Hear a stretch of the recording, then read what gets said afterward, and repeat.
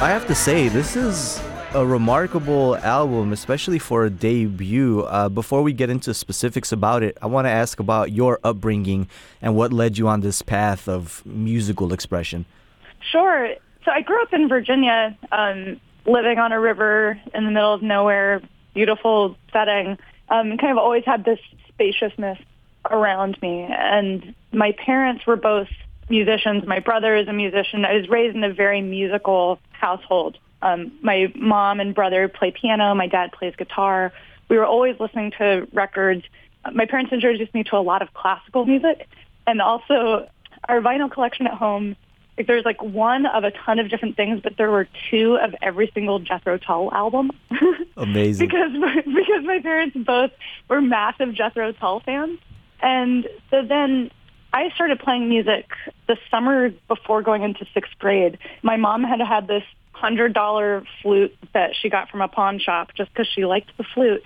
And she knew enough to be able to teach me how to play a C scale.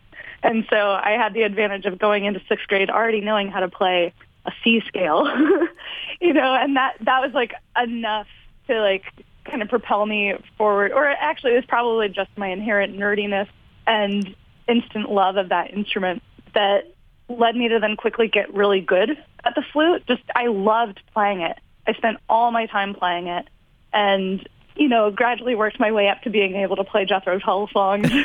I just loved playing and using music in kind of a dramatic storytelling kind of way, and especially understanding how instrumental music can do that, how lyrics and words, like, that's just bonus in telling the story. But, when then making my own music, like, I even just subconsciously wanted the music itself to be an equal storyteller and not make the lyrics carry all of that weight. What if I block out all the noise, circling, passing by, strangled thoughts and images, keep them from my tender eyes? Will it keep me innocent, halo top, conscious clean, or will I see them in my mind, in my head, in my dreams?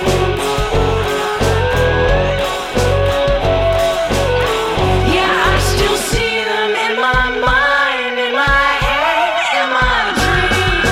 I don't believe, no, I don't believe, no, I don't believe a word.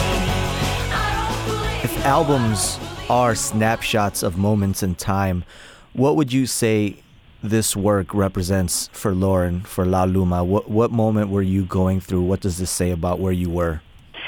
I think this album represents a period of massive transition for me, and of massive opening up and letting go, a period of allowing myself to dive into this side of myself, frankly, like to allow myself to express myself musically, to allow myself to not just play other people's music or to represent other people's music, but to allow myself to be the artist, to be the one writing the music, to be the one recording it.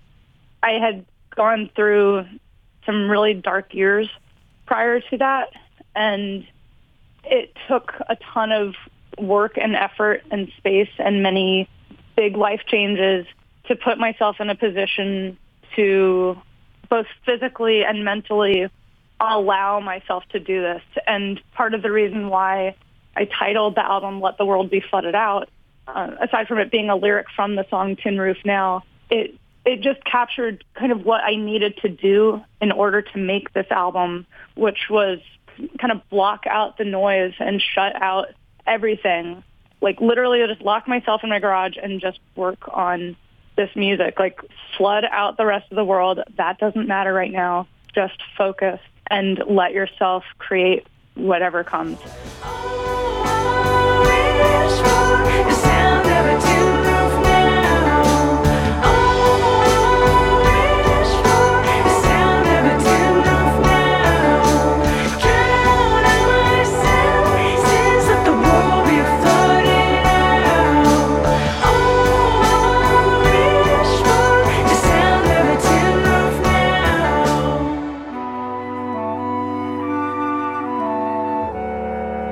Usually I don't ask about record labels or imprints because generally speaking there's nothing really there, but I have to ask about Bitchwave because I feel like it's an intentional mission that they have, and I don't think it's by chance that this album is being released on it. So what has it been like having this release, your debut, come out on this label? Just like how making the music that I make is completely natural to me and just makes sense, so too is the decision to release the music in this way via Bitchwave. The way that the label came about was my friend Tara Lopez of Rituals of Mine, and I essentially wanted to create a space that we would want to be on. Like, that was kind of the goal. Like, as I was, wrapping up the La Luma record and figuring out where I wanted to go with it, I had been asked by Tara and some other friends to think of, like, well, what kind of labels would you want to be on? Like, who would you want to send it to? And I frankly couldn't think of any label that I wanted to be on. There's so many labels that I love and have so much respect for, but as far as, like, who I wanted to then be in charge of my music and be, literally the label and the stamp on it, there wasn't a clear answer to me. And so what made instant sense was to just create the label that I wish I was on.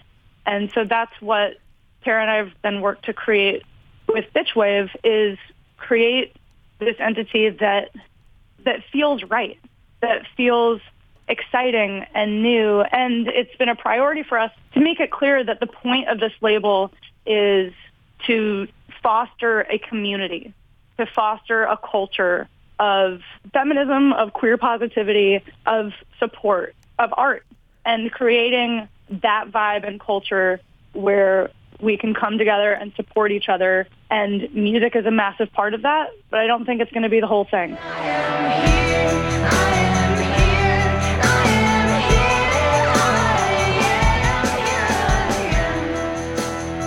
Let's talk about the song I Am Here, I Am. This album, I feel, is filled with a lot of declarations, especially when we consider who's the one mouthing these words. It's you, and your identity is politicized in 2017. So let's take that, who you are. What does this song mean to you, and what does it say about you? I Am Here, I Am is a declaration that is coming from having prevailed over great struggle.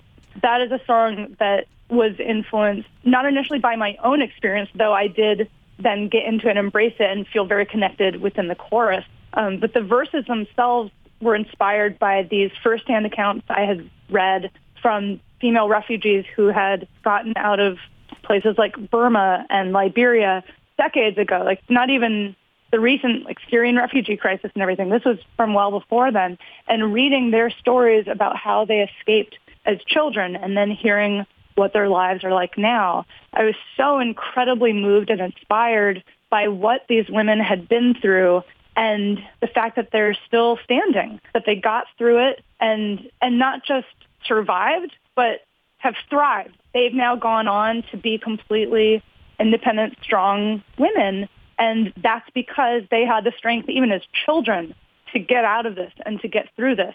Each of these women who I was reading about escaped either via getting on a boat and sailing away, or crossing the ocean, or in one case it was that she crossed this river to the other side. And just that use of water as a means of escape, I love it. I relate to that so strongly, having written an album that I titled Let the World Be Flooded Out, and the fact that I grew up on a river. Clearly water is a very important theme and entity for me in my life.